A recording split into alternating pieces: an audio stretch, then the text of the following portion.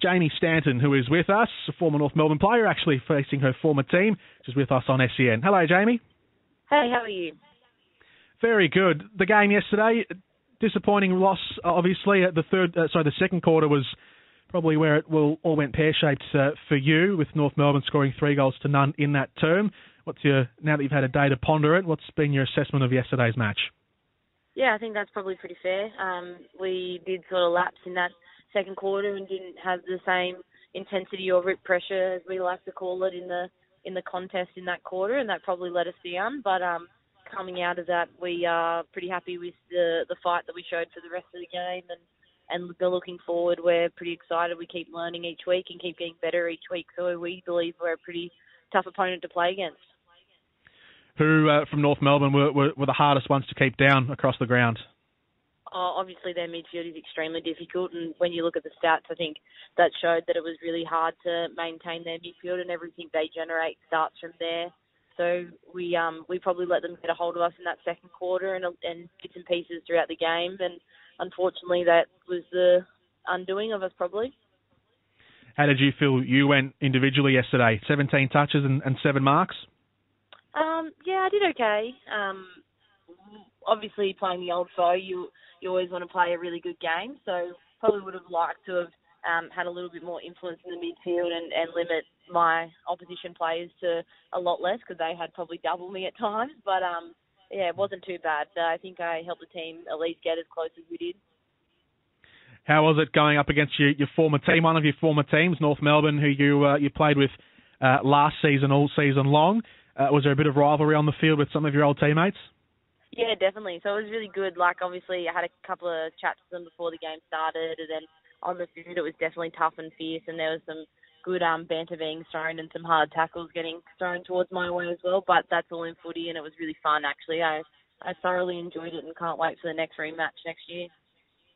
So you're one of the few AFLW players now to have played for 3 teams. You started off with Brisbane in the first 2 seasons, moved over to North last year, and then returned to Queensland with the Gold Coast Suns for this season. What motivated you to make the move to go to the Gold Coast, a new team in the AFLW? So originally, I'm pretty much a Gold Coaster, so I've lived there since I was 1. So first and foremost, it's home for me, and then secondly, it's where my job is. I'm a teacher, and I had a really good school when I left there to come down to Melbourne and play for North. So the school, once they found out that there was a team, they were interested in having me back, and I was pretty interested in going back to obviously develop my professional career in teaching, but also develop my professional career in footy. So it just sort of married up really well. So what impact did that then have on your job last year when you were playing for North Melbourne? Did you leave or just take time off?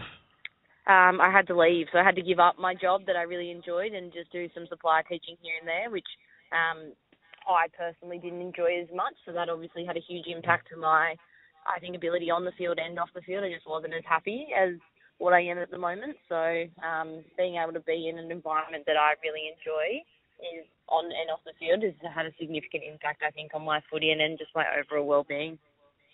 How common is that then for players in the AFLW to have to, obviously most women footballers have to juggle work and footy, but in this particular time of the year, it is still the start of the year. How difficult is it for most AFLW players to have to work footy into their professional lives?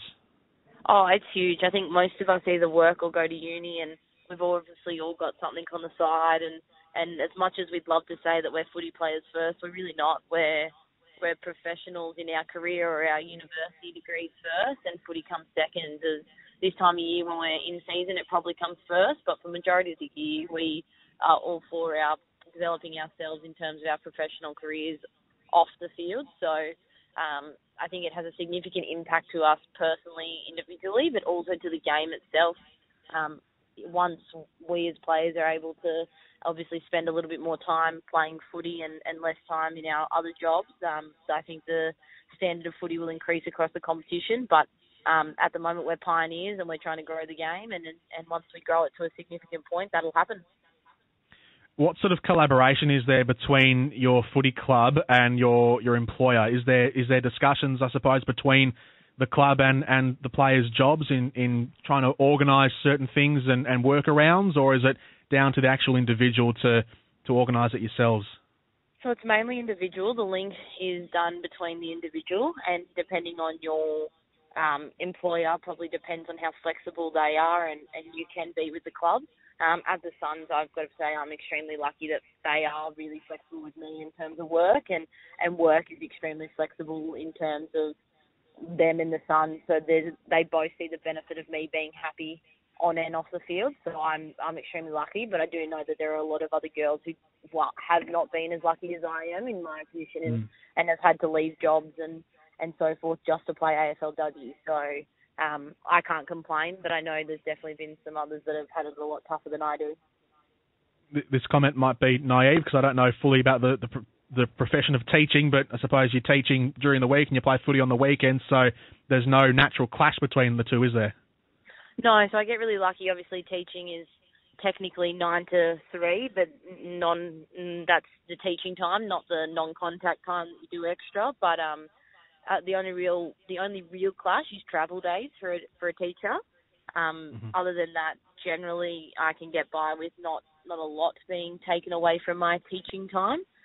Other than potentially sometimes not being able to plan and stuff for the next day. But other than that, again, I can't complain. I'm not taking away from, there's some people that have to take days off, significant days off just to travel to training. I don't have to do that, so I'm extremely lucky. Jamie Stanton with us here on SEN on Sunday Brunch from the Gold Coast AFLW team.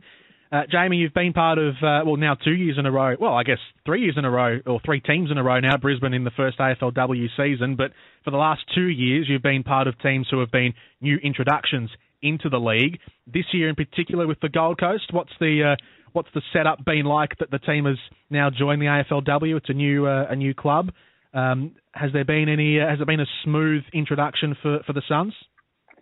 Yeah, it's been pretty good actually. The club's been fantastic. They've had a massive focus on integration, and that's made the transition a lot smoother. Obviously, the AFL side of the program has been able to give us a lot of insight into how they do their things, so that's obviously made it a lot easier. And I think the AFL themselves as the more teams have expanded into the competition, I think it's been easier for them to help us integrate as well into the comp. So it's actually been really smooth. And even when I was with North last year, it was quite smooth. It's been surprisingly a lot easier than I thought it might be. What's the difference between Gold Coast and North Melbourne? The footy bubble, really. Obviously in Melbourne there's a significant footy focus, and then in Queensland it's a lot more casual. So in terms of the way that we operate in Queensland, we operate with that, not that laid-back attitude, but we operate with that ability that our football is something that we do for extra, where at times in Melbourne, unfortunately, you're in that bubble and it gets a little bit more pressure on you and there's a lot more scrutiny. So we're able to be a little bit freer in the way that we operate and the way that we can be a little bit more flexible around all the girls, where in Melbourne it's not so able that way. Have you surprised yourselves this season with how well you've gone? You lost that first game against the Giants by 1 point in a close and competitive game, then beat Richmond, had the draw in the Q Clash last week. You've performed probably, even to this stage of the season, beyond what people expected. Has that been something that's been spoken amongst the playing squad? Yeah, well, we don't think we've surprised anyone. We knew that we were going to come in with a really contested game style. We wanted to move the ball quickly and we wanted to get the ball forward. So we are extremely happy in the fact that we're doing exactly what we wanted to do coming into the season. We feel like we're hitting our checkpoints for every game, and yeah, we might have some lapses like we did against North in the second quarter, but that happens with inexperience. But the fact that we're sticking to the game style that we want to play and we're not losing that, we're really happy with it. And we feel that every game we play, we're actually getting better and we're learning from the mistakes that we make. And like I said, I think we're going to be an extremely hard team to play against, and I don't know how many people will want to play against us. David Lake is your head coach. He's only had limited experience in the women's game. He was with the Brisbane Lions in the first couple of seasons of AFLW, but predominantly did his coaching, I think, in the QAFL, the AFL men's state competition. He's an older coach though, so he's got plenty of experience. What's he been like as a leader for you? Yeah, he's fantastic. So Lakey's obviously been a mentor of mine from Brisbane days, so I have a really close connection with him. So he, for me, is a really big reason on why I moved from North to the Gold Coast as well.